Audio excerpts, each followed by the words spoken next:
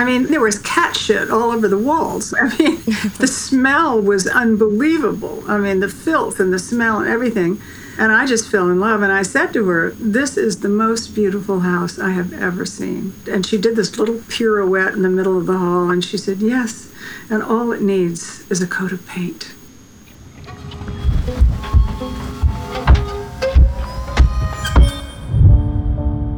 Hi, everyone, and welcome to Dark House. I'm your host, Hadley Mendelson. And I'm your other host, Alyssa Fiorentino. And today we have a special bonus episode for you. We were able to speak with Sally Quinn, the former owner of Grey Gardens, who bought the property from Little Edie in 1979 and only recently sold it a couple of years ago. So if you listened to last week's episode about Grey Gardens, then you probably remember her as the woman who started the religion blog for Washington Post, and also was a reporter there, as well as a writer who has published a few books. And if you haven't listened to last week's episode yet, go do that first, because you're going to want to hear all of the stories about the property to be able to follow along with this week's episode. So with that, I hope you enjoy our conversation with her. Here she is. Thank you for joining us on Dark House today. Welcome. Thank you. I personally have been wanting to talk to you since I read your memoir, Finding Magic, which I found as I was researching Grey Gardens. And also, quick shout out that we are all Cancers here, which I learned in your book. Oh, really? Yeah. So we'll see how that impacts the mood here. And I've also told all of our listeners who you are and a little bit about your background, including your career trajectory as a journalist, and then also a little bit about how you grew up in Savannah in a home that you felt was likely haunted and your experiences with magic and the occult. Do you like the word occult, or how do you feel about that word? It's fine with me. Some people might call it a religion. Mm. It is a belief in things that you can't explain. So it's a fine word. Yeah, I think so too. For some reason, I think some people find it to be a bit stigmatized or stigmatizing, but maybe we can change that. When I wrote in my book, the ghost stories and all of that about the hexes and everything, no one could believe that I wrote this because I'm a journalist and write for the Washington Post. And was I some kind of a kook? But the fact is that I grew up with this in Savannah, in a small town in Statesboro, Georgia, which was haunted, and I spent my summers there. And so it's all part of my religious education, really, and my spiritual education. It always baffles me when people who are of another faith will sort of say, oh, well, that person's a kook. So I think every religion has a certain set of beliefs that often other people don't understand or think they're a little out there. I don't know what I would call my religion, I guess magic, but there are just so many things that are inexplicable in this universe. And I think the occult things that are inexplainable are very much a part of my life and a part of all of our lives. Definitely. It's interesting when you look at the root of the word occult and then cult, and how we see certain things as cults, but others as legitimate religions, and all of it does come down to sort of perspective and what our understanding of what is mainstream and acceptable as a belief system is, I think. So speaking about magic, could you define what you think it is? First of all, there's good magic and bad magic, black magic or whatever you want to call it. But I do think that people are susceptible to their beliefs, so that if they believe that somebody has special magical qualities, then it might work. If you put a hex on somebody, for instance, and you say to somebody, I put a hex on you, and if they don't believe it, they could laugh it off. But if they do believe it, they might actually get sick or something bad might happen to them. I mean, that could be psychological. I do believe that people wish others ill, and I don't know whether that works or not. Look at how many people pray. Every time there's a mass shooting, people pray. Does that work? Does it do any good? And who are you praying to? And what are you praying for? Does it make any difference? You can talk about prayer as magic. I think that when I say magical, for instance, I like to go to Greece in the summer. And Greece, I find, is magical. Absolutely the most beautiful place. It lifts me up in a way that no other place does. When I get in the water in Greece, that I feel like I'm completely embraced. I feel that anything is possible. And I think that some people have magical qualities. I mean, there are some people who really are magical. I used to call my mother. I used to say she had the magic. My mother would walk into a room and everybody loved her. I had a friend, Harding Carter, who used to come over and he'd wear his plaid drinking pants. And you knew that if Harding walked in the door with his plaid drinking pants on, you know you're going to have a fabulous time. I mean, Harding was a magical person. My husband, Ben Bradley, was a magical person. When he walked into a room, he just made everybody feel good about themselves. And that's a form of magic. I like to entertain, and I like to have small dinner parties. And I just think it creates an atmosphere. But there's something also a little spiritual about it. And I call my dinner table the sacred table, because I think that when you put people around a table who are fun and interesting and smart, and you have a lot of candles and you have good food, and it can be Popeye's fried chicken, and a lot of wine, and just have great conversation.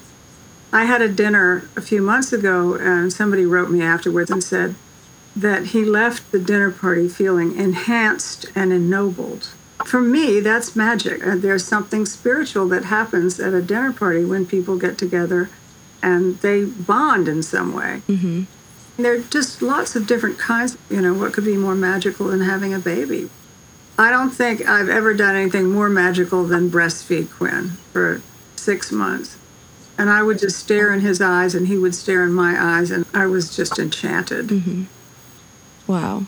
I definitely think part of it has to do with connection with others. When you were talking about Grease, that felt more solitary, but it still is about this wholeness or oneness with some sort of spiritual thing outside of yourself that makes you tethered to more than just your own little, voice in your head. I also want to say that I think sex is magical. And if you're having sex with somebody you're really in love with, there can be nothing more extraordinary than that, and a magical feeling that you get from that, of that kind of intimacy and that kind of connection. Yeah. One of the connections that I'm noticing, too, with all of the examples you give is that there's a bit of a lightness after each of these moments, which sounds like something worth striving for. I want to move into a few questions about Grey Gardens. So I was telling Alyssa all about both Big Edie and Little Edie, and I wanted to focus a lot on their background, too, because I felt like that was important to kind of give the whole picture of who they were as women. They sounded just so one of a kind, but I wanted to hear from you, since you actually got to meet Little Edie, what she was like.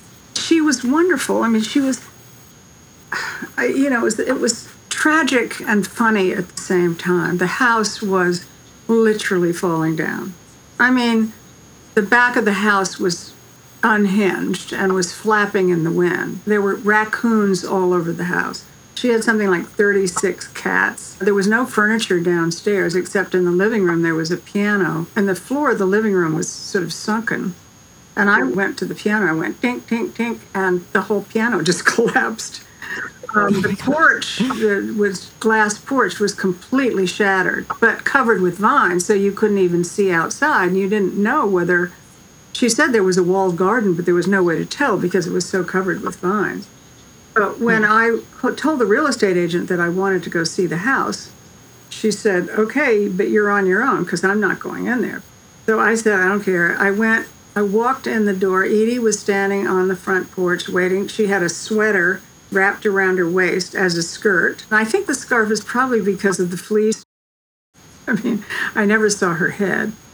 And she had huge masses of red lipstick sort of smeared around her face. Wow. So she sort of said, welcome to Grey Gardens. It was though it was some fabulous palace, which I walked in and I just looked at this house and I thought, this is perfect. I mean, there was cat shit all over the walls. The smell was unbelievable. I mean, the filth and the smell and everything. And I just fell in love. And I said to her, this is the most beautiful house I have ever seen. And she did this little pirouette in the middle of the hall. And she said, yes. And all it needs is a coat of paint. Well, hundreds of thousands of dollars later. But the fact was that she saw it the way I saw it, which the way it once was. Mm-hmm. And so I went around, she showed me around, and I'm not allergic to cats, thank God. But I mean, they were crawling all over the place and raccoon skulls everywhere and skeletons. Skulls? Skulls, yeah. On the front porch, there was a raccoon skull. Oh, yeah. And it was in the summer. It was in August. Oh. I just was out of my mind. I wanted that house so badly. And a lot of people had seen the house. This was 45 years ago, almost 50 years ago. And they had the house on the market for $220,000. We're talking about a piece of property that's now worth about $20 million, right? And everybody would come in, they'd say, well, buy the house and tear it down. And so she told me this, and I said, why would anybody want to tear this down? It's so beautiful, it's so perfect. And she said, it's yours. Because she had refused to sell it to anybody else because they wanted to tear it down. So I bought the house, and I told her that she had a choice. She could leave it broom clean, and that meant everything out of the house, which was already a joke because it wouldn't have been clean. Or she could leave all of the furniture and anything that was in the house, leave it, and I would take care of it. I had no idea what was in the house. So in November, my mother and I went up, and it was a blustery day. I mean, really cold and windy. And also the leaves had started falling off the vines around the glassed-in porch. And so you could actually see that there was a walled garden there. But it was very spooky, and it was in the afternoon, and my mother and I walked in, and we locked the front door behind us. And we went out on the porch, and we were standing there just kind of looking around amazed, and all of a sudden, the hair went up on the back of my neck, and I could feel something around me, and I turned around. I just had goosebumps, and there was this woman standing in the door. I, too, have goosebumps. I sort of said, who are you? And she said, I'm Lois. And I said, well, what are you doing here? How did you get in? And she said, oh, I don't have any problem getting in. And I said, why are you here? And she said, well, I've come to give you a message from Big Edie. At that point, Big Edie had died, which is why Little Edie was selling the house. And I said, what's the message? And she said, Big Edie wants me to tell you that you are the perfect person to buy this house because she knows that you will restore it back to its original beauty. And she wants you to know that she's going to watch over the restoration and that everything will go perfectly. And you will be in the house by next summer. And then she disappeared. She kind of turned around and walked off, and my mother and I were sort of like, what was that? Well, as it turned out, the architect said, you got to tear it down. I said, I'm not going to. The contractor said, you've got to tear it down. It would be a lot cheaper to tear it down and rebuild it. And I said, but then it wouldn't be Grey Gardens, would it? It would just be another house, a copy of another house. So he said, okay, my friends had an intervention with me. Oh, my gosh. Because I went home and told Ben, my husband, about it, and he wouldn't go in because he was so allergic to cats. He looked at the front door, and he said, you want to buy this house? I said, yes. And he said, you're out of your fucking mind. And I said, well, I'm buying it with my book money, and, you can either be part of this or not. 1 year went by. I talked the architect and the contractor after we had had all these incredible discussions into doing the house. And Carl Bernstein bet me $100 that we would not be in the house. Nora Ephron, who was my best friend and who was living across the street from me, is the one who said, we can't let you do this. We care too much about you, and this is just going to be a disaster. Everything. Wow. 1 year later, we were in the house the following August. Not only was the construction going faster than they had promised, but it was cheaper than they had promised. So I think that Big Edie was looking out after us. So the house is haunted. Interestingly, I've never felt Big Edie's ghost there. Huh. It's haunted by two people. One is Anna Gilman Hill. She's a famous gardener, and she's in the East Hampton Historical Society, and she's written all these books about gardens, and she's the one who had the wall garden designed. And this was at the turn of the century, around 1900. And Anna Gilman Hill would just kind of occasionally, you could just feel her kind of wafting around the upstairs. I've never seen her downstairs before, but a lot of people have seen her because she was wearing a long skirt and sort of a blouse, a gardener's blouse. and sort of had a scarf around her neck, very old-fashioned looking. You'd see her floating down the hall, and then one night she walked into our bedroom, and Ben sat up in bed and said, what's that? And I looked up, and then she was standing there, and she just kind of stood in the doorway for a few minutes, and then she just disappeared. My son saw her a number of times. She just was a peaceful spirit who liked that I had the house and turned it back into what it used to be. And the garden, the garden was spectacular. We had one housekeeper who came out to stay with us and left the next morning because she was so freaked out by a ghost. Wow. And there was another ghost of the sea captain who had been a lover of little Edie's, and he didn't want Big Edie to know about it. So he'd have this ladder and put the ladder up against the wall of the house and climb up to her bedroom. And I don't know what happened. I think that he fell off the ladder and was killed, but I'm not sure. But he was clomping around. You could hear him. So in that one yellow room that was little Edie's bedroom, you could hear him at night. You could hear clomping around. One night, Barry Goldwater, who was the senator from Arizona, was staying with us and my parents, because he was a great friend, and I put him in the yellow guest room. And I never said anything to anybody. I never told people that it was haunted, and never told them specifically that the yellow room was haunted, because some people just would get too scared. Very often people would come and say, I heard somebody clunking around the room all night. It was really weird, and then I'd say, well, that's because... But the next morning, I came downstairs and Barry Goldwater was lying on the sofa in the kitchen. And I said, what are you doing here? He said, there's some goddamn ghost up there in that room, and I'm not spending another night there. So I had to put him in another guest room because he wouldn't go back in that room again. I don't blame him. And that's happened to a number of people who stayed in the house. So, I'm not the only one. Now, did we see ghosts? What can I tell you? All I can tell you is that this happened. I saw this. It was weird, and it's inexplicable. That's all I can say. So people can either believe it or not believe it. Yeah. I'm psychic, and my mother was a little bit, my aunt was very psychic. Yeah, I wanted to actually ask you in terms of how you knew when everybody else doubted you that you could turn Grey Gardens back into its former glory days. Well, I just knew. I walked in the house. What would make me say this is the most beautiful house one I've ever seen when it was, a garbage pit? Mm-hmm. But I just knew. There's sometimes that I have those feelings. That house, for 50 years, people would come in and out, and they'd all have the same conclusion, that it was definitely a haunted house.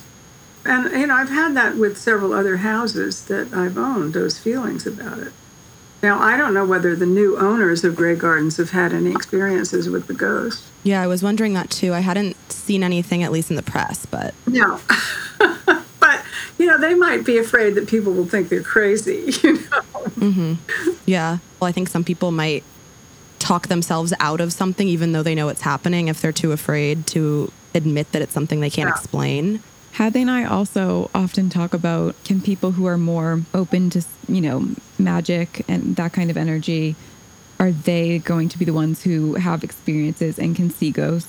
Versus if somebody's really closed off, would they just say, this house isn't haunted, I didn't see anything? I do think that there are people who have higher antennas than others. I know I have a high antenna. I've been to astrologers and psychics and people like that, and the first thing they say is, you're psychic. They don't know me, or the tarot card reader. They always say, you're psychic. And when they read my chart, they say, you're psychic. It's funny, it comes and goes. I'm not always prescient. I don't always know what's going to happen, thank God. But there are just times when suddenly everything that happens, I feel like it's going to happen beforehand, or I'm not surprised. And obviously there's some people who have it and have it stronger than other people. If you had told people 150 years ago about television or the internet, for God's sakes, they would think you were crazy. How are you going to take you and me and the three of us and put us in the same room on a screen? How is that possible? Well, because there's some kind of technological thing that allows that, and we get more and more sophisticated with it every day. And I do believe at some point we'll be able to communicate without talking to each other. When people, for instance, people who are paralyzed and they can't move anything, and so they've taught them how to think to concentrate on a machine and tell the machine just by thinking about it to move something or do something.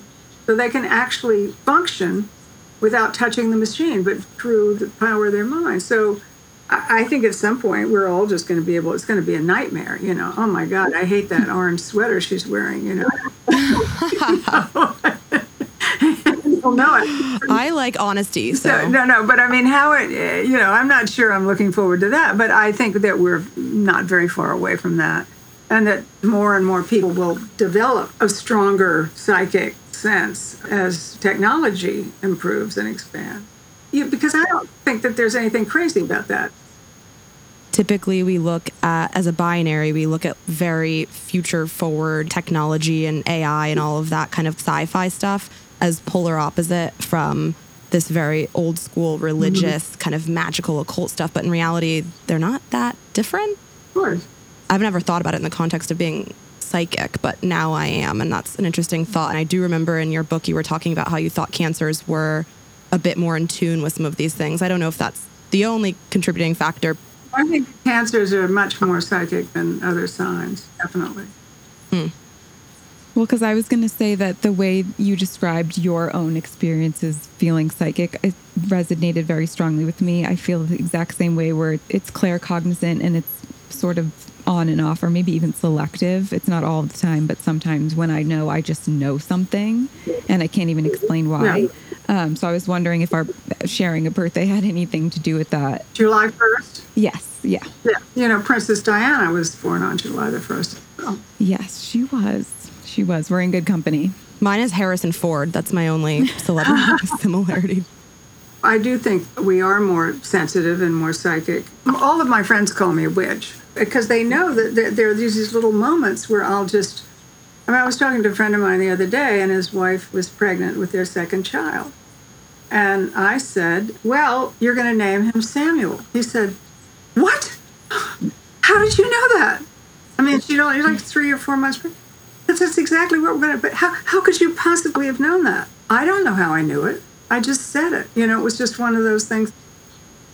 So that kind of thing happens all the time. My aunt, Maggie, she lived in Florida, and there was a small plane crash. This is 60, 70 years ago. And she woke her husband up, and there was a terrible thunderstorm, lightning, hurricane or something.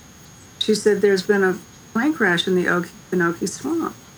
And he said, how do you know? She said, I'm telling you, I know. He said, come on, go back to sleep. She got on the phone and she called 911 and she said, there's been a plane crash in the Okefenokee Swamp and I know where it is. I can tell you where it is. Whoa. And they called her back and they said, my God, there is a small plane has crashed in the swamp. And she told them where it was. Whoa. That's incredible. Yeah, it's nice to hear about that serving good, too. Yeah, yeah.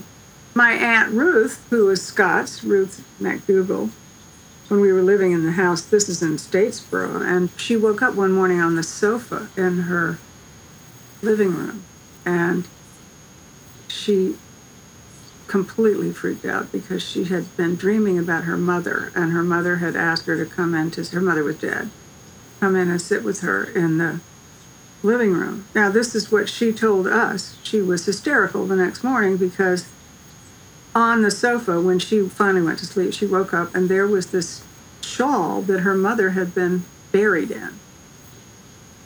Now, did that happen? I don't know. But that's what she thought. In that house, there were all kinds of things that would go on. Wow.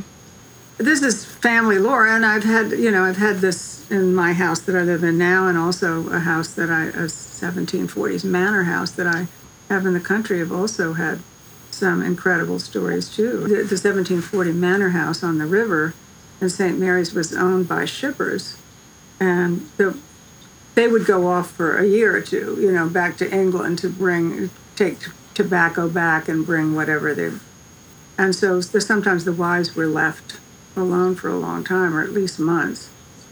And I was sitting on the beach, and all of a sudden I heard the screams of this woman, and lots of women fussing around her, and she was yelling in pain. And I then realized that she was in childbirth, and she was alone. And so all these women were helping her, and they were fussing around, and they kept saying, it's okay, Priscilla. It's okay, Priscilla. Relax, relax. And they talked her through. Anyway, the baby was finally born. And that Christmas, my father gave me a book about the history of St. Mary's County and the house. And the wife of one of the shippers was named Priscilla. Whoa. I had another experience in this house here, which this house was built in 1793, that I live in Georgetown. And I was standing in the front hall. This is after I'd bought it. It was completely empty, and the workmen had been working on it. They'd left for the day. And I was exhausted, and it was in the summer, and I was really hot, and I sort of collapsed up against the wall, and all of a sudden I heard the clatter of horses.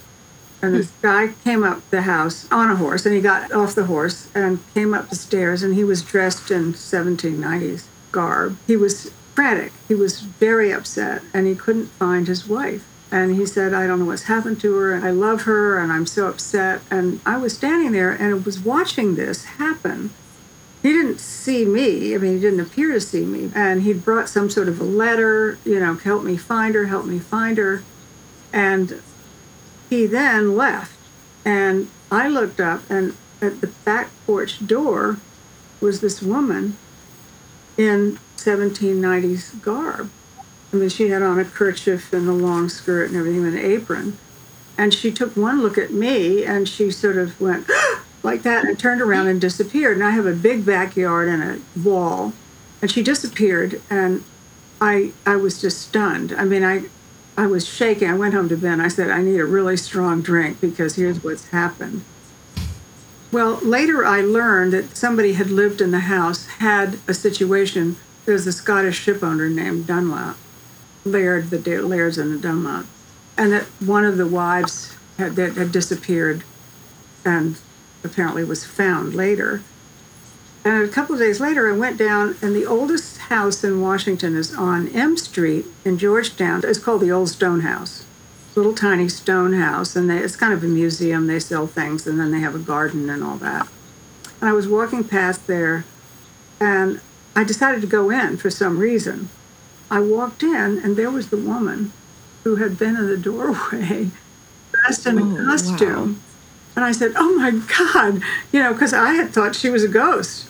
And it turned out, she said, I've always wanted to see that house, and I knew that it would... that no one was living there. So I climbed over the wall and went up to the back steps, and there I went. I saw you in the doorway, and she said, I went, oh my, I was terrified, turned around and ran off. That's so hilarious. Funny. That's kind of like when Lois showed up too. Yeah, Lois, yeah. Is this a real person today? Or? Yeah, but she was there at the same time that guy was. Wow. That's such interesting timing. Alyssa always teases me for using the word liminal a lot, but I find it very interesting that a lot of the stories you've told us are either when you're in like a state of being tired or someone is still asleep or it's at night, and it's this sort of in-between spaces where things are less clear. This last story, too, I would say was in between ownership, like you had just bought it, but the house was still sort of empty and you weren't settled in yet. So I find that interesting. Liminal is one of my favorite words. Oh, good. And I use it too much also. And I feel that so much of my life is spent in the sort of liminal space. And I don't think that's a bad thing. I live in the now. Although sometimes I'm not happy about that. But there's just this whole part of our lives, or part of our space, or part of our psyches. I mean, I believe, for instance, that we all have a soul. Mm-hmm. And I don't know what happens to I think our bodies rot, but I just do, because I have felt when people died a number of times when their souls have passed by me, and I've felt their souls. And that's actually happened to me several times. And you can't see it, but it's a force.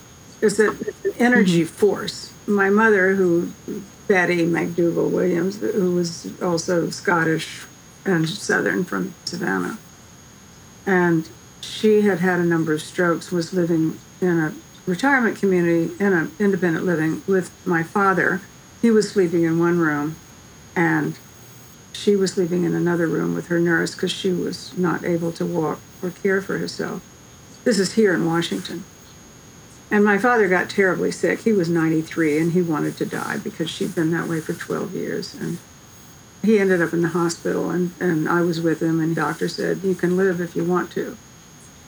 We can make you better, but if you don't want to, you can die. So he decided to die, and he died at 3 o'clock in the morning. I stayed in the room until they came and got him and took him away. And I went home and told Ben, and then I got in bed and I fell asleep. And the next morning I woke up and I called my mother's nurse and I said, Bernie, it's Sally. And she said, oh, I know, your father died last night. And I said, how did you know? She said, well, your Mrs. Quinn woke me up at 3 o'clock in the morning and she was talking to somebody. And I said, what do you mean? I said, Mrs. Quinn, who are you talking to? And she said, well, I'm talking to Bill. Can't you see him? He's sitting right here. He's sitting right here, and he just came by to say goodbye to me. He wanted to say goodbye before he left. Now, I've had a number of experiences like that. So in terms of the soul, or whatever we call it, the spirit or the energy or whatever we have, I think we all have that. And I've spent a lot of my life trying to be a good soul. I want a good soul. I want to be a good soul. I think I'll never make it totally because I gossip too much. Now, 3 things we have in common. Yeah. God help me, I just got to do it. I'm going to go to my grave trading gossip. In fact, I'm going to have a cell phone in my casket in case I'm not really dead. I can call. Mm-hmm. Yeah. Or you need updates on my orange sweater. I wonder if, I tell Hadley all the time because we both feel the same way. I'm just like, I am so nosy. Yes, I want to know everything. In the military, if you have a top secret clearance, you have the need to know. My father was in the military and he was in the CIA. And I always said, I was born with the need to know. Mm-hmm. And I have one friend who said, the only way to make Sally crazy is to tell her that you know something and you can't tell her that. Yeah, when somebody's like, I can tell you something, but then they don't answer. Or we need to talk. More than 60 seconds. Yeah, right. That.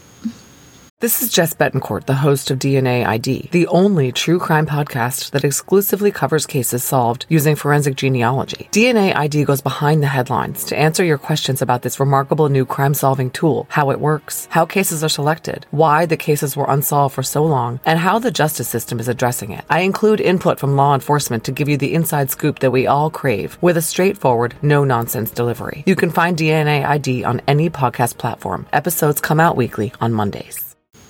Wow.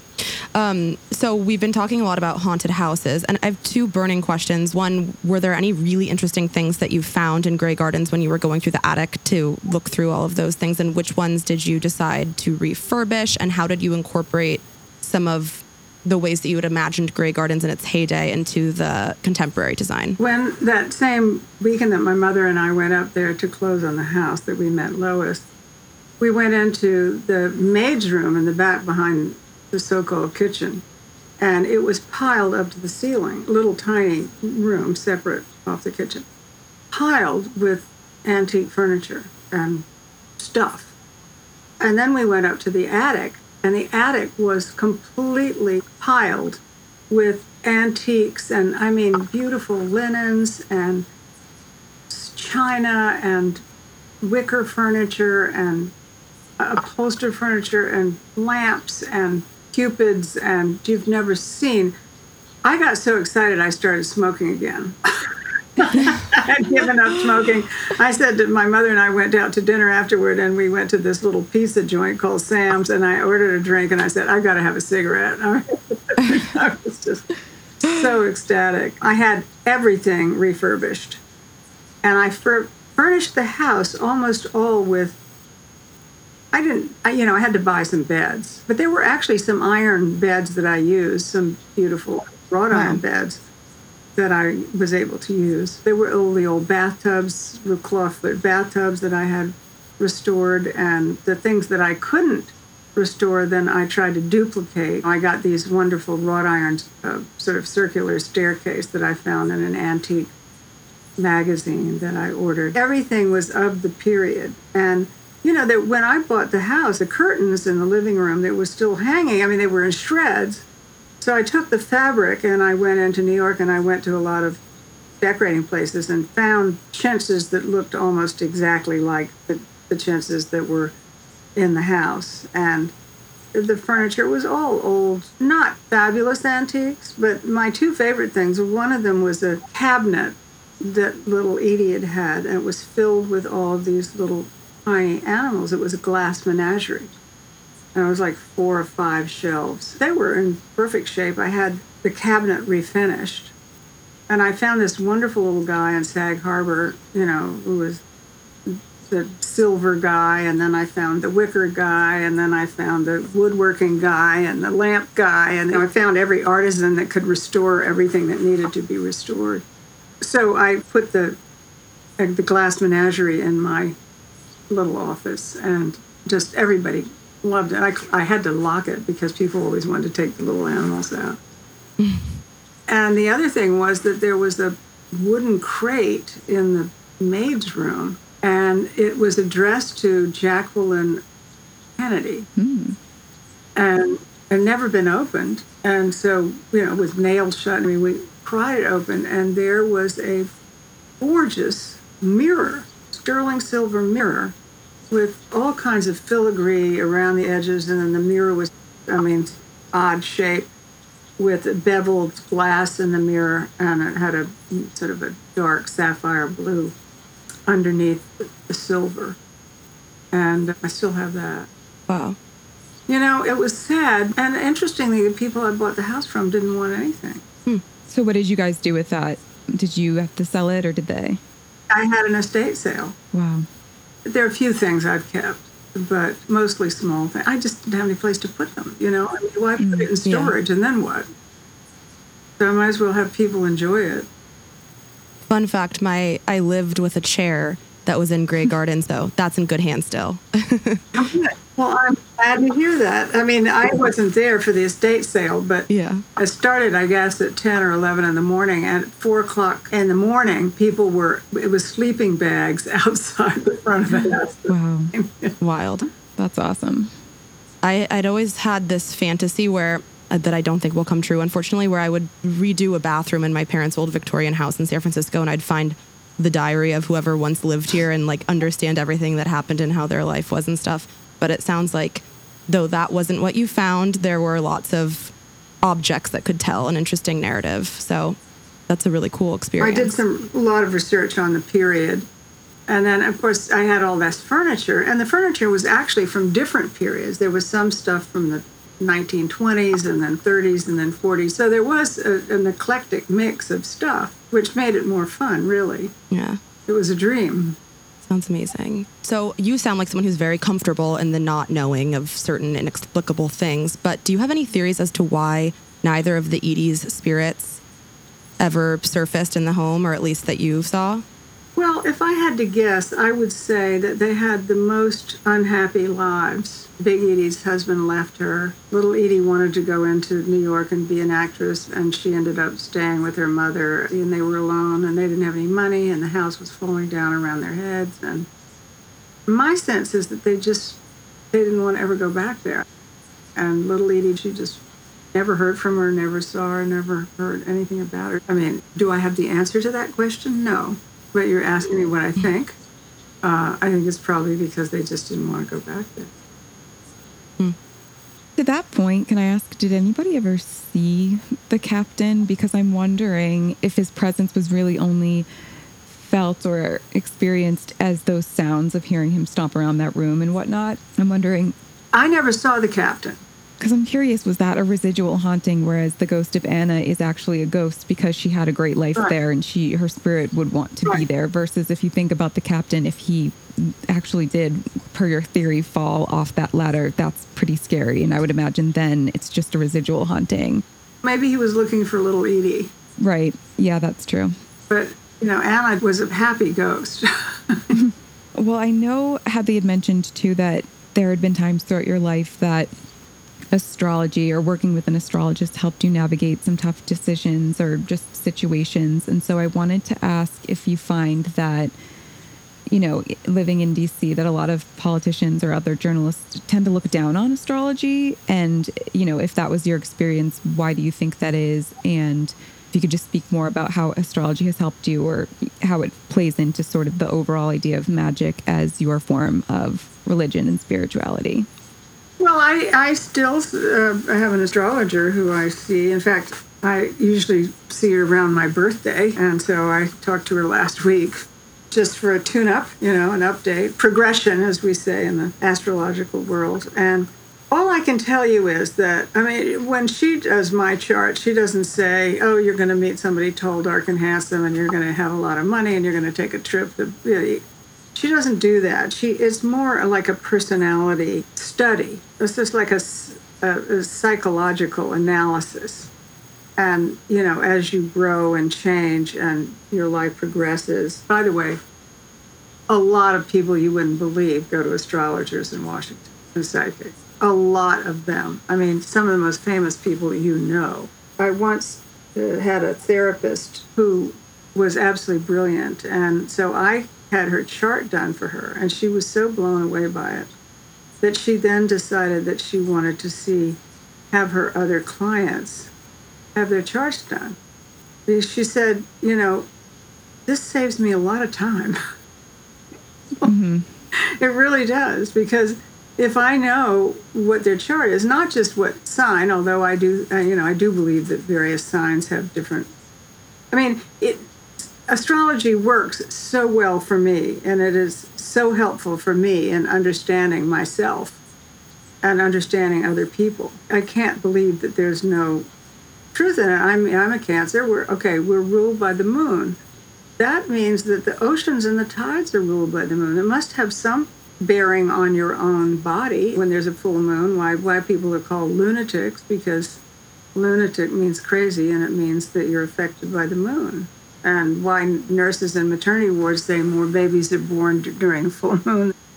There's so many obvious things that work about it. I think self-knowledge is a good thing. And I understand things about myself because I'm a Cancer that I don't like and that I know that I need to work on. And one of them is that I'm too much of a caretaker. I'm too overprotective. Well, my astrologer says that Cancers are really Scorpios in housecoats because Cancers can be very tough.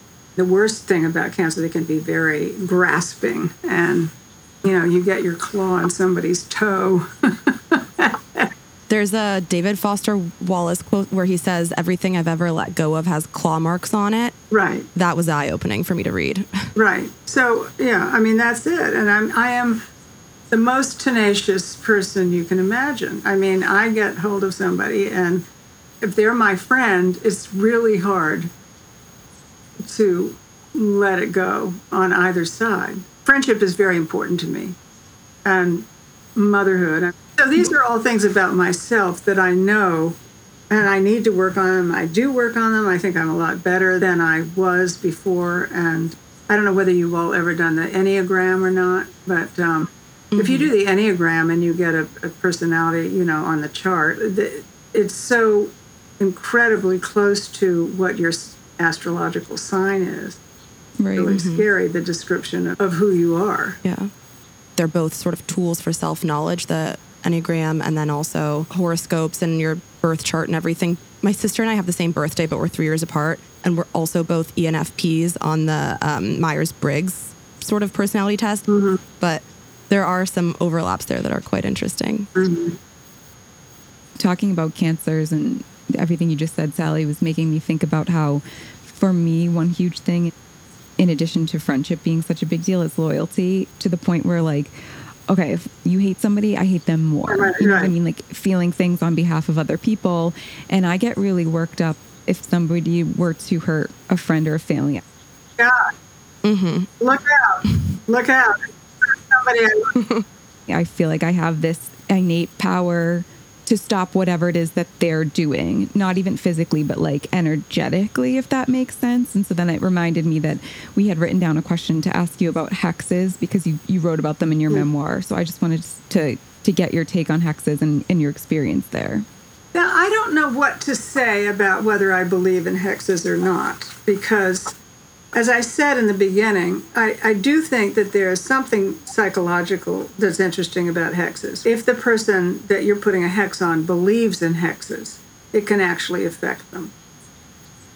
And if they don't, it may not have as much of an effect. My mother would put hexes on people, and so did my aunt and my mother's sister and my aunt Maggie and my aunt Ruth, all McDougalls. My aunts were all Scottish Presbyterians, so they would go to church. But they'd practice these sort of voodoo-like things and psychic phenomena and astrology and palm reading. And so I watched them practice voodoo and saw them put hexes on people. And when you're growing up, when you're a child, that's all part of your cultural upbringing, it's part of your spiritual upbringing and your religious upbringing. Is it something you believed in because it seemed to be working, either for good or for bad? But I did write about 3 hexes that I put on people. And when I did it, I didn't think anything of it because I just thought, well, I'll just put a hex on them and, that'll be it. So I ended up putting a hex on this girl who was flirting with my boyfriend one night. And he sort of dumped me at this party and came onto her, and I was really upset. And she was gorgeous. And I put a hex on her.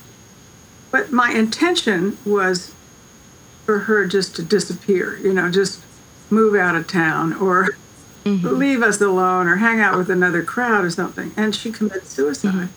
So I was really upset by that, really upset, because I felt somewhat responsible for it. And then later on, I had an astrologer who, when Quinn was born, she said she was going to give me a birthday present and do his chart for me for free. And she did his chart and basically said he was going to have this horrible life and just went on.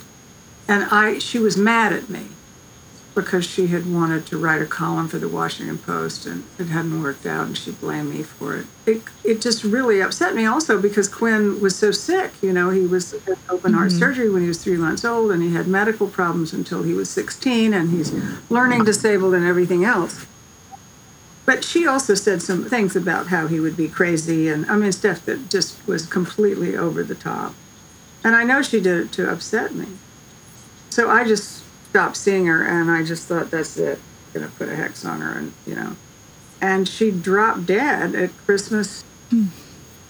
But it was before that. I put a hex on this guy from New York Magazine, who was an editor, and he had done a cover story on New York Magazine of me, and it was the biggest hatchet job you've ever read in your life, and everything in it was not true. It was so horrible. I've never seen anything like it in my life, and I put a hex on him. Why do you think he did that? Because he wanted to sell magazines. Yeah. I was in television. I was up against Barbara Walters, and he wanted to have a cat fight, and it was sell magazines. That's all. Yeah. He was a friend of mine. He'd been trying to hire me, and then I went to CBS News instead. I put a hex on him, and then he got throat cancer, and lost his job first. Got fired from his job as editor, and then got throat cancer. So when that happened, I called my brother, my brother's a theosophist, and he's also an astrologer. He's got a PhD in philosophy and religion. And he said, you got to cut this out. And I said, well, I didn't mean to kill anybody. I just, and he said, well, I don't know what to tell you about this. I don't know whether you're responsible for this or not. But this is just too scary. And whatever you put out, you're going to get back 3 times. If you put out some bad energy, it's going to come back at you 3 times. And so you don't want to take that chance. Sometimes when my book came out, I would talk about this to people, and I'd always get somebody in the audience screaming at me and calling me a murderer and also a crazy person. I said, well, which is it?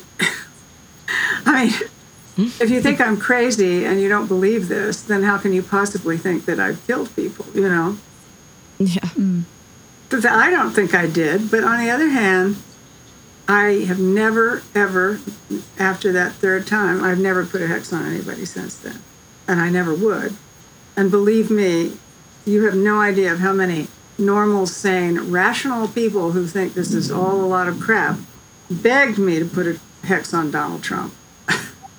Yeah. And I would not do it. I have no way, because I don't know whether it works or not. I mean, all I know is that I had these 3 horrible experiences, and I didn't take it seriously.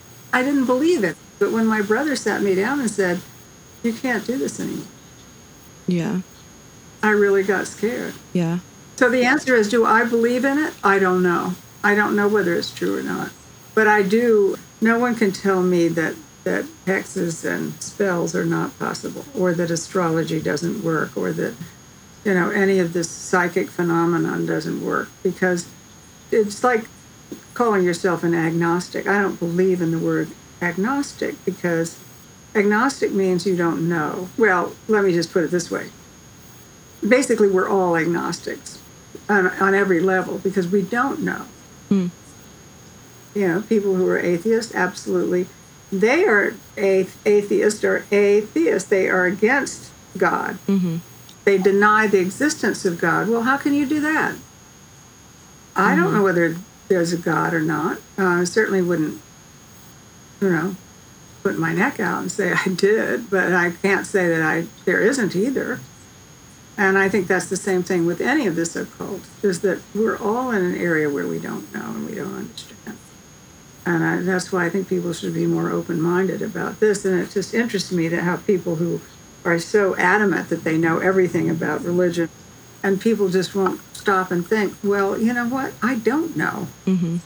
So when I tell you these stories, I can only tell you what I've experienced or what I know, and they may be true or they may not. And this is what has happened to me or happened to friends or I've seen, and that's the best I can do. Yeah. I feel like that's a good place to pause and think and really like internalize all of that, because it kind of speaks to everything we were saying about, I think a lot of people are afraid to admit that they believe in certain things because it requires us to have a little humility and admit that we don't really know what we're doing and we don't know what any of this is for or why and any of that, and that's actually okay. Well, it is. I mean, I think self-confidence is really important, and a belief in yourself is important. I believe I have confidence in myself. But I think a lot of what's helped me, I ran a religion website at the Washington Post for 7 or 8 years, and so I studied religion very intensely for that time. I was an atheist, and I ended up not being an atheist after I'd done that study. But I think that's what's helped me the most in all of the reading and all the studying and all the research I've done on the issue of religion and spirituality and the occult and all of that, is that a sort of real comfort level with not knowing and not understanding. And, so everybody is searching for meaning. The things that give my life meaning are the things that make me feel happy at the time. So I've found what gives my life meaning.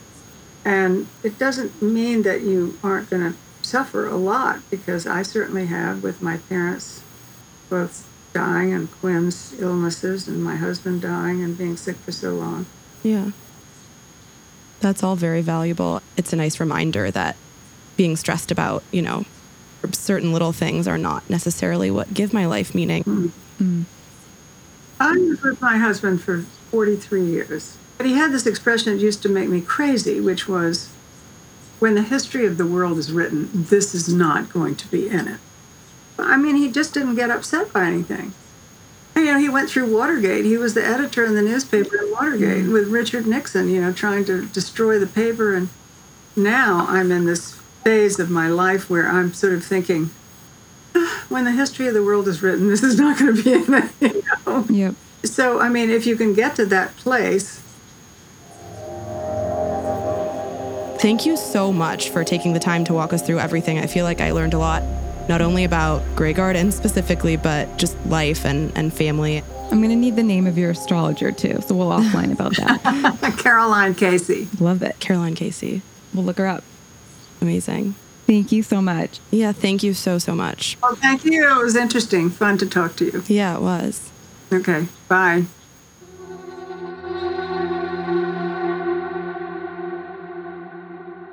Okay, so that was great. After reading her book, I knew that she would be fun to talk to, but I'm like, that was especially fun.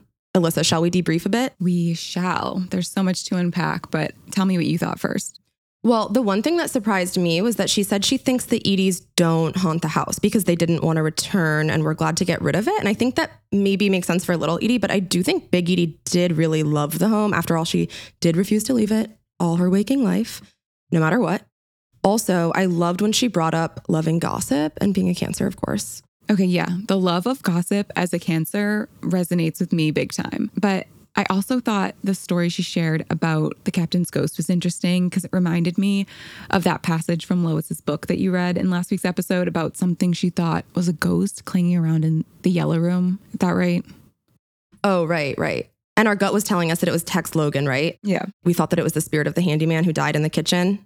So from my research, I put together that the rumor of the sea captain probably isn't about an actual sea captain. Even though little Edie did reference a sea captain too, I feel like it's probably a legend in the area because no one could link it to a historical figure back to that property. But my best guess would be that it's the person she felt was her true love, Julius, quote unquote, Cap, aka Captain Krug.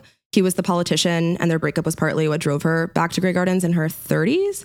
So he wasn't like a legit sea captain, but because that's like part of his name, I kind of feel like maybe that was him and it was just a nickname. But perhaps somebody else did fall off a ladder. I know that the Cap Krug guy, he died in 1970 at 63. So that was just a few years before they filmed Grey Gardens. That is one too many captains for me to keep track of, but whether or not that one particular ghost story is true, it was definitely interesting to hear her perspective on the energy of the house. And I loved the way that she defined magic as more of an energy that a person or place exudes. Oh, same. And my jaw was also on the floor when she told us about her DC house ghost visitor that came at the same time as the cosplaying museum docent. Honestly, I had a delayed reaction because I was like, what? Such an unbelievable story. Also that she was chill about the intruder. I would not have been chill. Can you imagine how the lady who peeked in the window must have felt? I would have been mortified. No wonder she ran screaming. But yeah, that story was hilarious. And all of her stories were great. I'm really glad we got to talk to her. All right. Well, I guess it's time to close the chapter on Grey Gardens. Sadly, though, let's be real, I'm never closing it. Thank you, everyone, for listening. If you like what you heard, please rate and review us where you get your podcasts so we can keep digging up more haunted house stories to share with all of you. We will see you next time in yet another house with some uninvited, but hopefully as fun as Little Edie house guests. Thanks for listening.